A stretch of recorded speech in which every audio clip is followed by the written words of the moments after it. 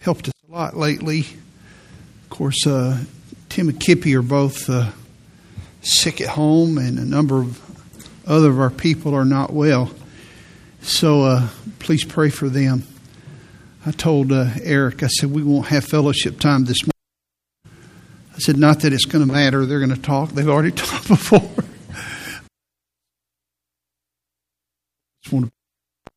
Especially,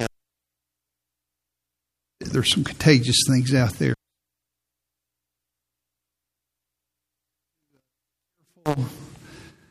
When I get older, when your hair gets gray, your hair gets thicker.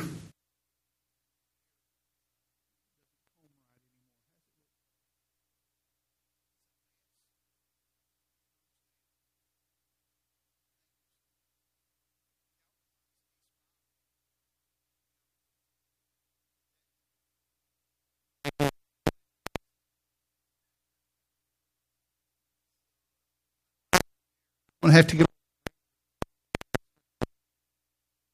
church. You've got to come see our pastor. You've never seen a pastor like this. So we still want you to come to the couples retreat. The hotel has, we don't have the room discount anymore. I believe you can still get rooms there. The information's in your bulletin. If you can't get rooms and you want to go, let me know. I'll see what I can do to help. But we would love to have you to go and bring people with you. We have a good group coming, asking the Lord to meet with us in these days. Well, I hope you brought your Bible and opened it up this morning to the book of Acts, chapter 1. And after you locate Acts, turn to 1 Corinthians chapter 3. We'll look at those places this morning and have some other verses for you. Acts chapter 1 and 1 Corinthians chapter 3. When I was younger, I've told you this story before, but I want to take a little different emphasis off of it. My mom wanted my sister to learn how to play the piano. So she talked to the lady in our church that played the piano, Sarah, and she gave her some lessons and bought a little tiny, it was called a lap organ. It was about 18 inches long. In fact, I looked it up this week to see if that was the exact name. They still sell them on Amazon. It was red, had a red case, and, of course, black and white keys. Had an octave and about 3 extra notes at the top. And it ran on batteries. I still remember that. And so Sarah lived up the street here. You take a right and the second street up on Lockwood Court. And so Melanie went for about a month and took some lessons. And at the dining room table, she would go back there and put that little tiny organ, and she would play the notes. And so when she was finished, she would go back and do whatever she wanted to do. And then I would go back. I was interested in it. I'm a year and a half older than Melanie. And I would turn it on and I would start playing. And I hadn't had any lessons. Melanie had. And so I would start playing stuff that made sense. Now, Melanie had lessons and she was playing stuff that didn't make sense. But she was so sincere. But anyhow, my mom said, well, would you like to take piano lessons? I said, well, I think so. So Melanie said, Mom, I don't like to take piano lessons. So she said, well, I'll take Rick. So she talked to Sarah, and we made the journey down the road here on Village Drive, and we took a right down here and a left on Lockwood for about 18 months. And I took those lessons, and of course I had learned to play by ear, and it's a very difficult thing. In fact, I got cauliflower ear those years of of doing that, and I would try to do that now, but it hurts, so I won't do that. And so I could just play things by hearing them. I heard a Glenn Campbell song yesterday. I was listening to Pandora, and it was an instrumental number. He didn't sing it. I am a lineman for the county or something like that, I think. Wichita Lineman, is that the name of it? And I heard the opening line, and I thought, can I go play that? Do I still have it? So I went in there, and I've never played that song before. So I went and opened up the piano. It was the same piano my parents bought me after I started taking is in our living room. So I opened the keyboard. Paula was running errands. And I was downstairs, and that music was on. And I went up, and I don't know why I had this crazy thought. I thought, can I still play like that? And so I thought, well, that sounds like it's in E flat. And I just played it, and I still had it. And so about 18 months, and then I basically got bored. And my teacher, Sarah, who's a good friend of mine now, she found out that she would give me assignments, and I would do the best I could with those. And then she discovered that I was just mimicking her. And after about 9 months, she'd say, I'm not playing that. So I'm not going to, you have to do it yourself. And I was terrified then because I was stuck. And I said, well, okay. So I can read music, but it was easier if she played it first. And then a few years later, maybe more than a few years later, when I was a junior in high school, I had another teacher who passed away this past year, in fact. She was my music teacher in junior high school. And she passed away. Had a nice conversation with her just a few months before she passed away. And then I went to college and I started to major in music. That was my declared major. I had a class my freshman year in school, and the class was called Harmony. And it was my favorite music class. I had mostly classes. And the man that taught that class, his name was Mr. Henley, Henley. He was a violinist, played in the orchestra. Tremendous gifted musician. Probably about 80 years old. Had white hair, kind of like mine today, but it was white. I mean, it was all over his head. But I loved that class, and it really helped me. After my first year, I changed my major to Bible. But that first core group of classes really helped me, especially in accompanying other people when people sing solos or something like that, with chord progressions and so forth. And I loved Mr. Henley's class. It was so helpful. I still use it almost every time I play the piano. So you said, preacher, why are you telling us all of that? Well, here's why I'm telling you that. Because a few adjustments can make a major difference. A few adjustments can make a major difference. And as I said in that class with Mr. Henley, I discovered that, if I do this with the left hand, and I change this with my right hand, and I change this chord, well, that makes a huge difference. Just a minor adjustment makes a major difference. Now, God has called us as Christians. He's called every local church to make disciples. And there are some adjustments that you and I can make that would make a major difference in our ability as a local church. And I say as a local church corporately, but it's individually. We work as a team. We'll say more about that in a moment. While we work as a team, you do that. You're the one that makes the disciples. And we do that together, but we do that individually also. And so what is the difference maker in that? And it's not evangelism training.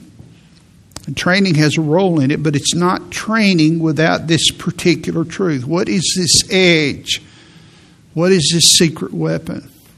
And I've been talking to you about it these weeks, and I want to talk to you about it again. It's prayer. It's prayer. I want to talk to you again today on how to pray for lost people. How to pray for lost people. The initial step in making disciples is praying for people. The foundational step in winning people to Christ is praying for lost people. Because when you pray for people, it releases God's power. And when you do not pray for people, you are ineffective in the work of the ministry. This morning, some of you taught people, and you stood up with the Bible. If you did not pray beforehand, if you did not pray over what you were going to say and ask God to help you and pray for yourself and pray for those that you were going to talk to, you're going to be ineffective. One of the keystones that they even teach in the secular world is you do not teach a lesson, you teach people. You're not just teaching content, you're teaching people. And if someone has a closed heart, if they're resistant to what you say, it doesn't matter what you say. And you need a power that is greater than charisma or humor or forcefulness. And by the way, all of this goes for parenting and everything else. And the edge that God has given you is prayer. I think sometimes we hear great preachers and we say, I wish I had their vocabulary. I wish I had that dynamic personality. And we see them as they prowl across the platform and say, well, I'm not like that. You don't have to be like that.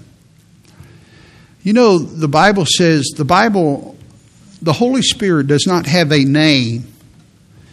You said, well, you just said the Holy Spirit. His name is Comforter. Those are His titles.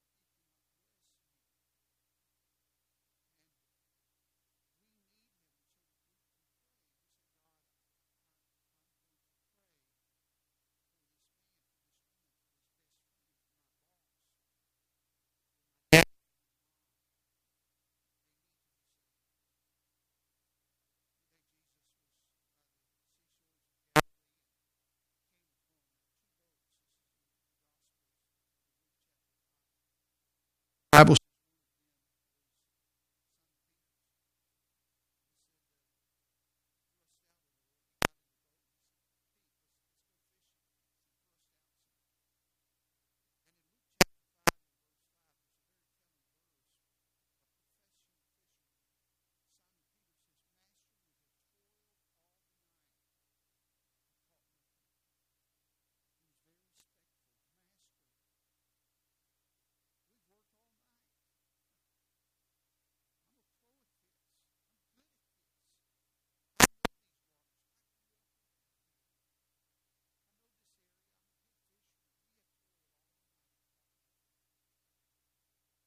That little line is marked in my Bible here, and I think that's our testimony sometimes. We've worked all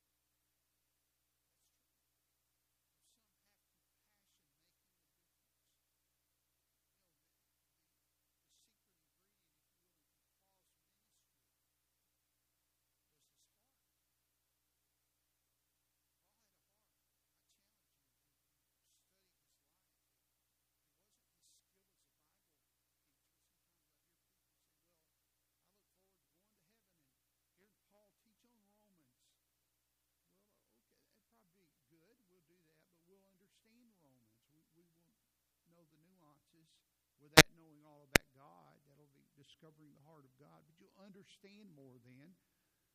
But he did have a spiritual gift of teaching, but a lot of men that have a gift of teaching, they're not effective. What gave him an advantage was his compassion. Let me give you an example in Acts chapter 20 and verse 19. He's talking to some pastors, and he said, serving the Lord. He's giving his testimony. He said, I was serving the Lord with all humility of mind. Now look at this. And with many tears. That's what Paul said about himself. And with many tears. Isn't that interesting? That was his testimony about himself. I served the Lord with many tears. Heard about a lady that came to her pastor, and her husband wouldn't come to church. He was lost. And she was fussing at him and trying to get him to come to church all the time. The pastor had counseled her before. He said, just leave him alone. Help him. Just minister to him. Love him. Don't nag at him. She came to the pastor one time and she said, preacher, he just won't listen to me. And he said, I know what's wrong. I know exactly what's wrong, why he won't respond to you. She said, what? And he looked at her in her eyes. He said, you have dry eyes. You have dry eyes. In other words, she didn't have any tears. Paul said, I've been serving the Lord with many tears. You ever been in a Sunday school class and the teacher's droning on? And Ephesus had Diana, and Diana was this tall, and she was this wide, and she was working. Now, those things are interesting. And Ephesus was a major academic center.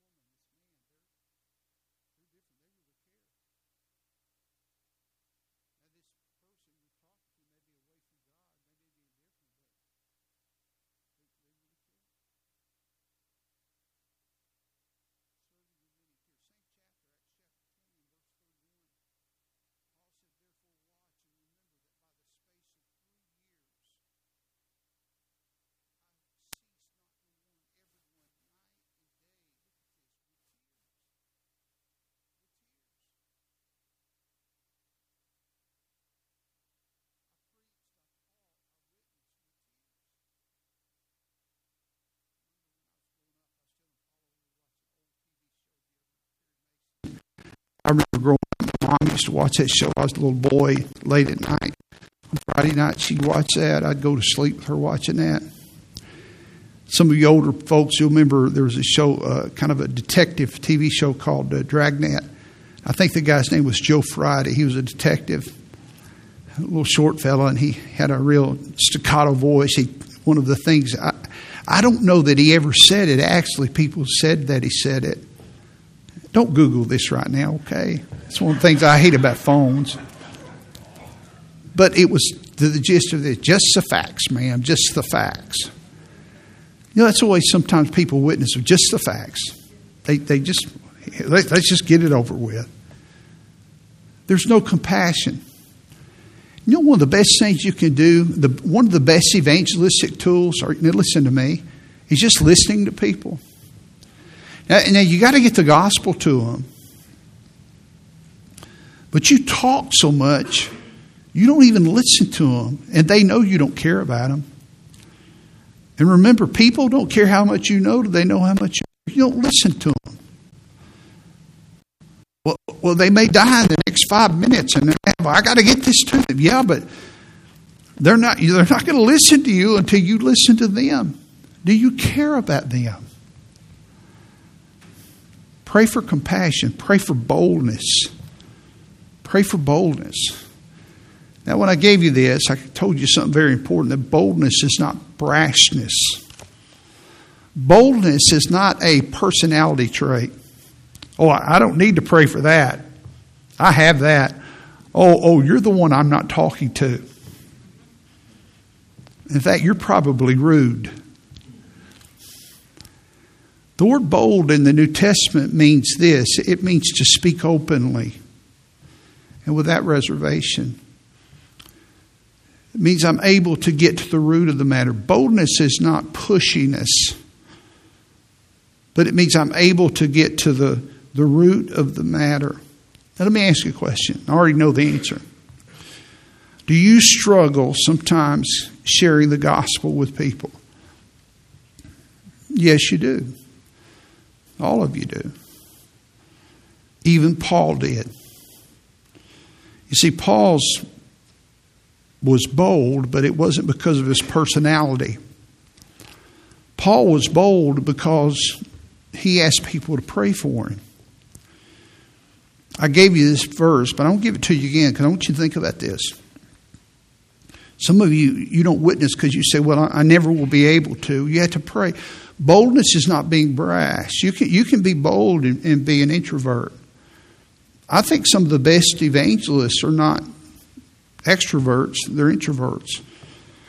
They're bold introverts. They speak the truth as introverts. Paul prayed in Ephesians 6 and verse 18. He's telling the Ephesians there as part of the spiritual armor, praying always with all prayer and supplication in the Spirit, watching thereto with all perseverance for all saints. And all of these words, I don't have time to talk about each one, but he said for all saints. This is the kind of praying. These are different levels, different types of praying. Watching, staying up all night, being alert, being attentive, that we're to give for everybody. And then notice this, and for me, now I have a personal request, he says. And for me, that utterance may be given unto me, that I may open my mouth boldly. It's that interesting. The one that there's a caricature made that Paul was just willing to charge hell with a water pistol. And he did, but it wasn't that he was this brash figure. That I may open my mouth boldly and make known the mystery of the gospel, for which I am an ambassador in bonds. Remember, he was in prison in Rome. That therein, that is in prison.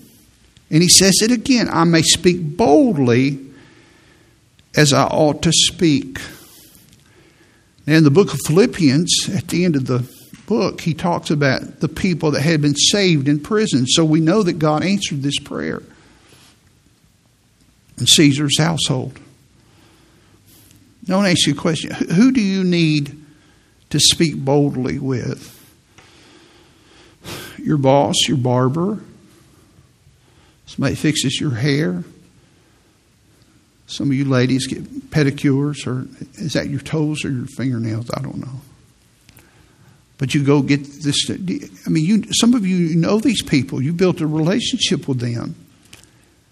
And you need to ask God for a clarity and learn to witness to them. God, give me boldness, and pray for boldness. Number 3, and this is for you, pray for power. Pray for power. Now, when I say pray for power, I'm not talking about something that is mystical. I'm not talking about something that's spooky. I'm talking about something that is very practical. Let me tell you what the word power means. It means influence. When you have God's power on you, it means that you have spiritual influence. You see, God's power is not according to your personality, your knowledge, and your gifts. It's upon God's Spirit in your life. I was preaching in Pigeon Forge, and I was preaching on bitterness, and I was very weak, and I couldn't go to all the sessions, and but I did what I could, and so as I finished, I think I spoke 3 times at that particular meeting. And then when I left the conference, this husband and wife brought their daughter up to me, and they were all crying. And the husband was standing in the back, their daughter, their son-in-law was standing in the back there. And she said, I'm free. So I have been in bitterness against my parents. And there's been a barrier between me and my parents for years. There's been something that I've held against my parents for years, and they were crying. And this morning I faced that, and God freed me.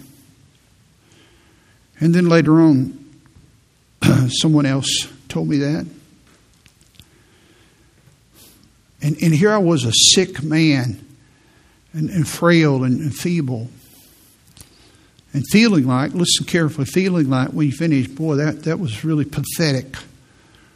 Because listen, when you have God's power on you, most of the time you don't sense anything because it's God's influence, it's not yours. The greatest need that you have as a Christian is that you would have God's influence.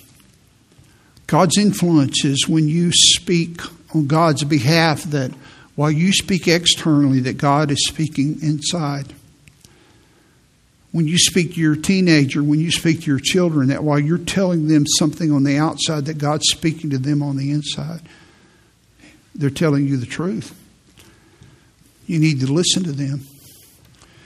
And as a preacher, it's not just for preachers. This is not just for preachers, but as a preacher, that when the pastor is speaking, that it just doesn't go in here, but it goes in here.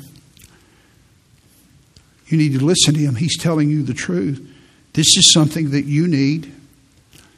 This is spiritual influence. The early church had no power. I don't mean spiritual power. They had no electric power. They had no sound systems. They had no projectors. They had no air conditioning. They had no padded pews. They didn't have all of the things that we have today. But the one thing they did have was they had the Spirit of God. And we have the Spirit of God. But He doesn't have latitude. And when I say pray for power, really power is the byproduct. The influence of the Holy Spirit is a byproduct of our walk with God. I really don't need to pray for power as much as I need to pray for God to help me to have a clean life. I ask you to turn to Acts 1. Look there with me. Look at Acts chapter 1 and verse 8. Acts chapter 1 and verse 8. But ye shall receive power, spiritual power, influence, after that the Holy Ghost has come upon you. And ye shall be witnesses unto me both in Jerusalem and in all Judea and Samaria, unto the uttermost part of the earth. See, everybody that possesses the Holy Spirit is not possessed of the Holy Spirit. So what do you mean by that? Just because you have the Holy Spirit, and every Christian has the Holy Spirit, but He does not possess you. He does not have control of you. And just because you have the Holy Spirit does not mean that you have the power of the Holy Spirit. You do not have His influence. Now I want to teach you something this morning. I wouldn't die for this. I believe this with all of my heart. I'll show you this. It has to do with when the church started, and good people disagree on this. Most people think the church started on Pentecost. I believe the church started in Acts 20, and I think it's important because I think that Acts 20, what happened in Acts chapter 2, say Acts 20, but in Acts chapter 2 was the empowering of the church. Now, let me show you why. In John chapter 7 and verse 37, the Lord Jesus said this, "In the last day, that great day of the feast, Jesus stood and cried, saying, If any man thirst, let him come unto me and drink." I love this picture, if you can get it. "Are you thirsty? Come to me. And then he that believes on me, as the scripture has said, out of his belly. Now, when he uses the word belly there, he's not talking about your physical stomach. It has the idea of out of your soul, out of your innermost being, out of your real self, out of the core of your being.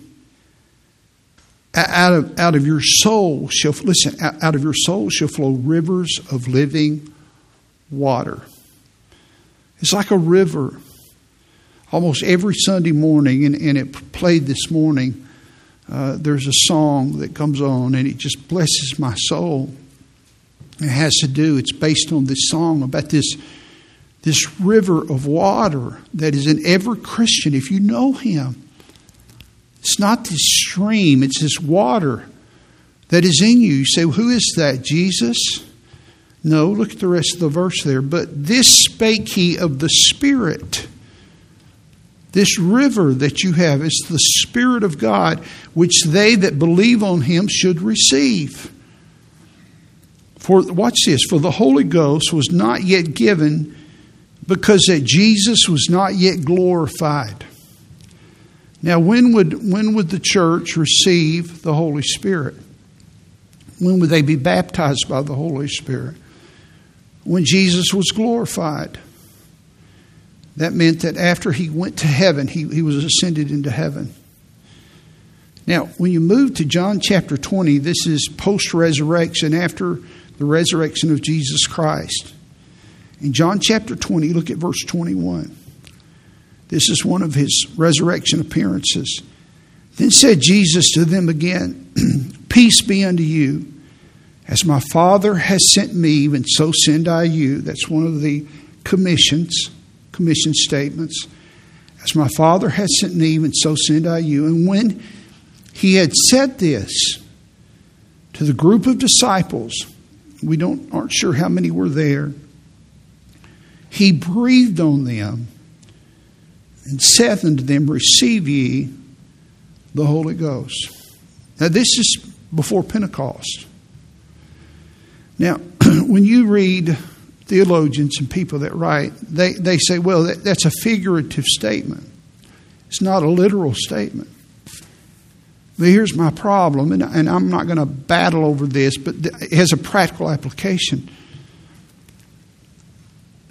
It appears to me it's a literal statement. And when it says he breathed, it has the idea,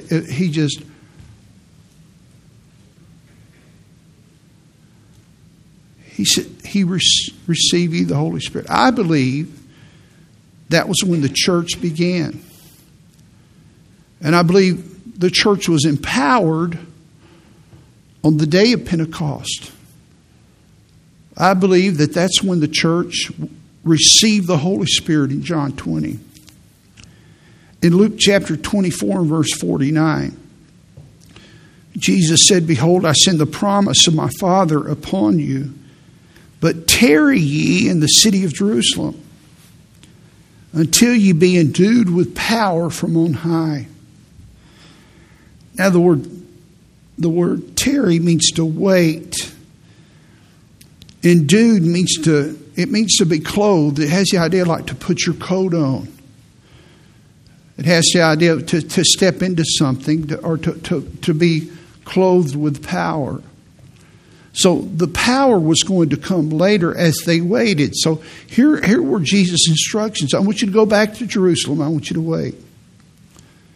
And they did that, but they didn't sit around and wait. Do you know what they did? You have your Bible open, Acts 1. Look at Acts chapter 1. Look at verse 12. Then returned they unto Jerusalem from the mount called Olivet. Now remember, I think they had the Holy Spirit here, according to John 20. I think they already had the Holy Spirit. Called Olivet, which is from Jerusalem, a Sabbath day's journey. And when they were come in, they went into an upper room, where both Peter, James, John, Andrew, Philip, Thomas, Bartholomew, Matthew, James, the son of Alphaeus, Simon Zelotes, and Judas, the brother of James. These all, now notice what they did while they were waiting. They continued with one accord in prayer and supplication with the women and mother, the Mary of Jesus, and his brethren. They prayed for almost 2 months. They tarried. But they didn't just sit around at a potluck supper for almost 2 months. Pentecost, Penta means 5. In Acts chapter 2, if you look across the page in Acts chapter 2, what followed in Acts chapter 2 was what happened because of this praying. Now you say, preacher, what would they pray? Now here's what I believe. I believe they had the Holy Spirit in that room. I think they were cultivating spiritual oneness, but they were confessing their sins. They were walking with God. And then Pentecost came, Acts chapter 2 and verse 1. When the day of Pentecost was fully come, which was a feast day for them, a celebration, they were all with one accord in one place. That was in the upper room. Suddenly there came a sound from heaven as of a rushing mighty wind, and it filled all the house where they were sitting. And there appeared unto them cloven tongues like, this is a comparative word, a symbolic, as a fire, and it set upon each of them. They were all filled with the Holy Ghost. Did say they received the Holy Spirit. They were filled with the Holy Spirit and began to speak with other tongues as the Spirit gave them utterance.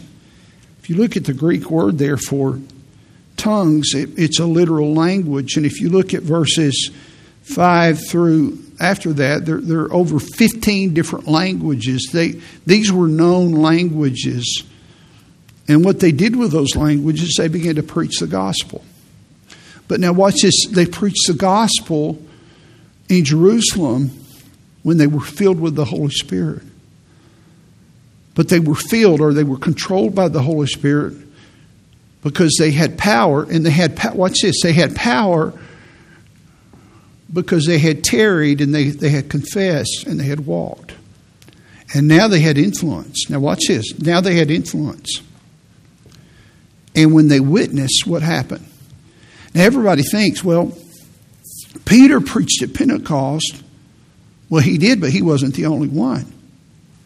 Notice in verse 37, Acts chapter 2 and verse 37. Now when they heard this, they were pricked in their hearts and said unto Peter, and look at this, and to the rest of the apostles, so more than just Peter was witnessing, men and brethren, what shall we do? How would you like to witness and have people say to you, what do I need to do? You see, they had influence with lost people. And this influence, God does not give His influence haphazardly. When I preach and just take that incident up in Pigeon Forge I was just mentioning, I just needed grace to get up in the pulpit. I wasn't saying, God, help me. There's people out here that I just said, God, I don't know if I can talk. Please help me today.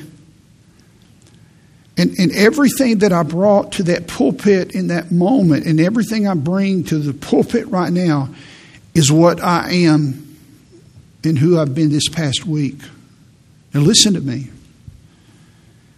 If I have not had integrity and been a man of God this past week, I have no influence right now.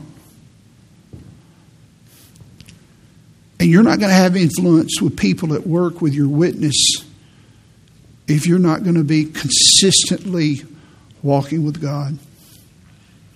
And then it goes on, it gives the marks of a great church there in Acts 2:41. And then they that were gladly received His word were baptized. And the same day there were added unto them about 3,000 souls. And I don't have time. You can go on and read the rest of the influence of this great church. I believe they already had the Holy Spirit, but the Holy Spirit did not have them, if you'll allow me to say it. They weren't filled with the Holy, they weren't controlled with the Holy Spirit. Listen, just because you have the Holy Spirit living in you does not mean you have power. You do not have influence. And you need to pray for spiritual influence. Better yet, you just need to quit looking for influence and just ask God to help you be genuine. If I want power tomorrow, I need to be real today. If I want God to use me right now, I had better been real yesterday and the day before. This thing is serious. And so I pray for power. Let me show you one more verse and we'll go on to the next prayer request. In Acts chapter 14 and verse 1, this speaks to me deeply. And it came to pass in Iconium that they, that's Paul and Barnabas, were both together in the synagogue of the Jews. And so spoke that a great multitude, both of the Jews and also the Greeks, believed. Now I want you to notice that. A great multitude of Jews and Greeks believed. Now there's an expression there, don't go past it. That Paul and Barnabas, that they, look at this, it doesn't say they spake. They so spake. The Bible says in John 3:16, it doesn't say for God loved the world, He so loved. He so loved. And here it says Paul and Barnabas, it doesn't say they spake, it says they so spake. Now that doesn't mean they so spake. It doesn't mean they so spake. It means when they spake, they so spake. It means they had influence. And if you want to influence the lost people, you need God's power in your life. You need to pray for this. God wants you to have it. It's not something you need to plead for, but it is a byproduct, the influence of the Holy Spirit as He influences you. Let me give you this last prayer request, and then we'll finish up the rest later. Number 4. Now, number 4, this is what you pray for other people. The first 3 are what you pray for yourself. Pray for compassion, pray for boldness, and pray for power. Pray for those for yourself. You need these. Now let me give you the next 3, but I'm just going to give you the first one. Then, Lord willing, next week we'll finish this prayer list. Number 4, pray for opportunities. Pray for opportunities. On behalf of the person you're trying to witness to, pray for opportunities. Now I'll clarify what this means. Whenever you give the gospel, it's not a memorized presentation. It means that you are attentive to seasons of the soul. It means that God gives you discernment. Now, what would cause you to, first of all, evangelism is not an event. Salvation is an event. Evangelism is a process. Now, what would cause you to be attentive to a season of the soul? Because this is work. It's compassion.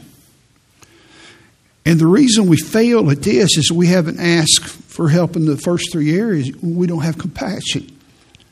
But when you have compassion for the people, you're looking for these specific opportunities. Now, I've taught you this so much in the past, but evangelism is a process, and God uses a metaphor, an agricultural metaphor of growing a crop of the process. And we have taken the acronym CPR to illustrate this: cultivating, planting, and reaping. And we see this in 1 Corinthians chapter 3. I ask you to turn there, look at it with me. 1 Corinthians 3 and verse 5. Who then is Paul and who is Apollos, but ministers by whom you believed, even as the Lord gave to every man? I have planted, Apollos watered. See this? But God gave the increase. Paul started the church at Ephesus.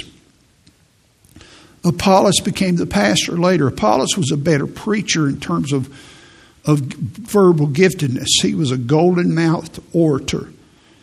Paul planted the church. Apollos came along and he watered it with the word of God.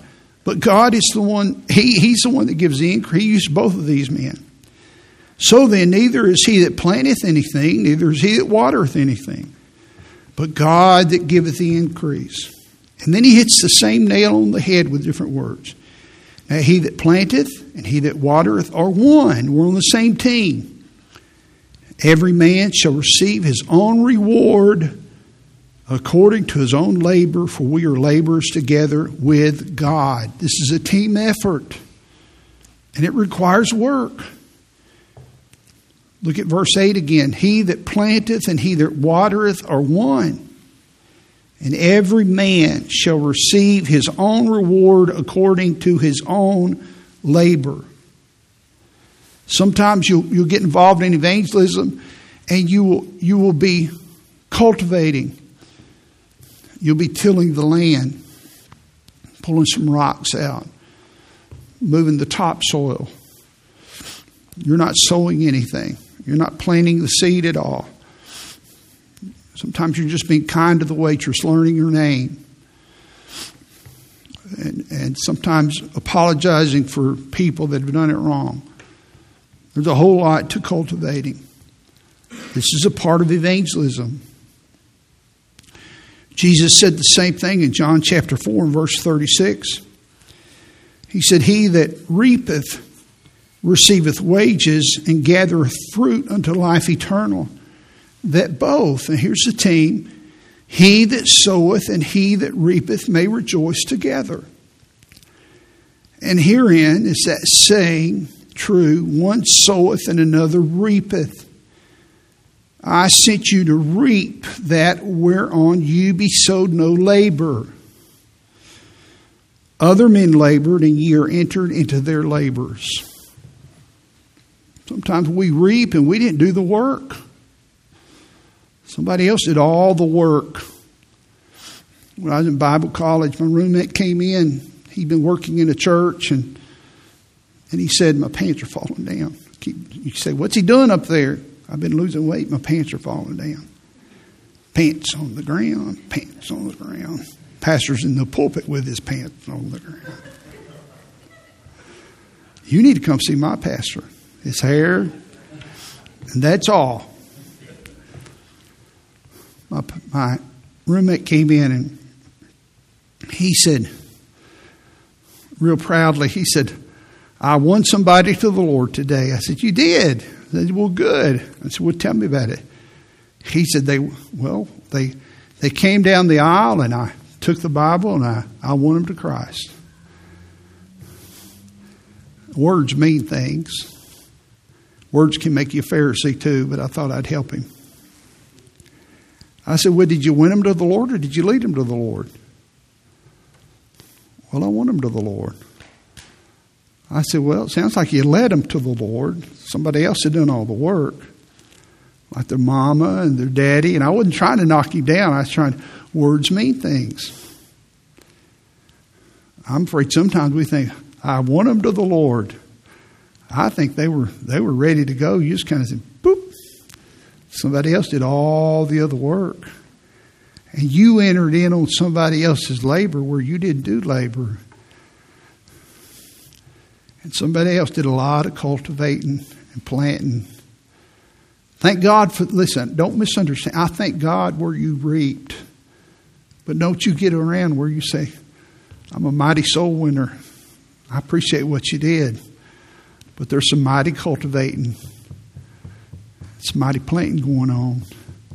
Look, we're a team. We're a team. You say, which is the most important? They're all important. And we're to cultivate. And here's what you do. On your prayer list, and this takes us where discernment comes in. On your prayer list, I want you to write down, where are they? Do they need to be cultivated? Or do they need the seed sown into their life? Or do they need to be reaped? Do they need to harvest? Where are they? I think I'm going to stop there and finish this up next week, but I want to challenge you right there. Cultivate, plant, and reap. Where is this person? Because that requires compassion. And just write their name down. Where is my daddy? Some of you, your daddy, he knows the gospel. My father-in-law, Paula's dad, he knew the gospel. But he needed some cultivating. He had had a betrayal years earlier, and he wasn't going to respond to his wife. And sometimes she would ask him to go to church, and nope. I remember early on being in that church, and one Sunday night he walked in, and he didn't tell Paula he was coming. He didn't tell his wife he was coming, Paula's mother. He walked in. And I'd been in their home before, and I'd met him. I knew him. But I'd never seen him in church. He hadn't been in a long time, had he, Paula, that night? He was going to come on his terms. In 1981, Paula took a group of cheerleaders back to Dayton with her friend, and they were going to a camp to teach the kids how to cheer camp. And she said, I want you to pray for me that I'll talk to my daddy. I got to know my daddy's saved. And so she found an opportunity, went into her home, and she told her mom, she said, you need to go shopping. Just go out, and I want to talk to Dad. She told her mom what she was going to do. And she poured her heart out to her daddy. Listen to me, in compassion. In compassion. After her mother had passed away, about 6 years later, they had moved to Florida, and Miss Hall had passed away, and her dad was just miserable, living in Pensacola. Paul and I were down there visiting with him, and I told her the same thing. I said, you need to go shopping. And she went, and I sat in a chair by him, and I talked to him about his soul.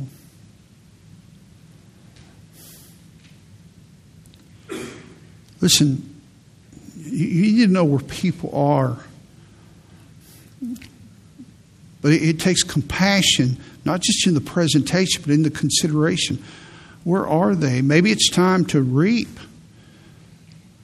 Maybe it's time to sow the seed. Maybe it's time to cultivate. Maybe the cultivation season's over.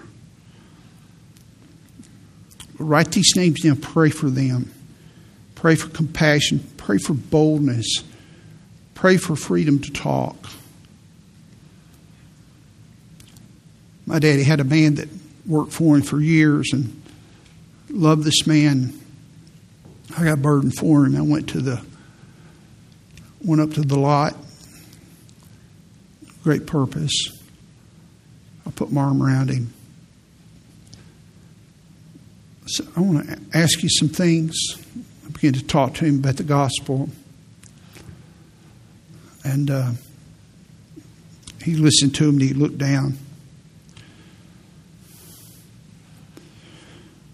A couple of years later, I got a call at home that he had passed away. He lived on the property where my dad worked, in a little trailer there. We lived about 5 minutes away. I got in my car, went up there in the morning, and walked in the door, and I saw my dad's friend there laying down. He'd been gone about 12 hours. He's with cold rigor mortis. Looked like he'd just fallen asleep.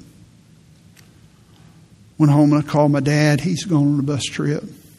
I could hear my dad's voice catching, driving a bus.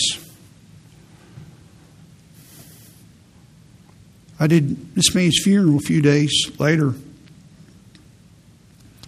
In the process of that funeral, I shared that conversation I had with him on the lot of my dad's workplace there.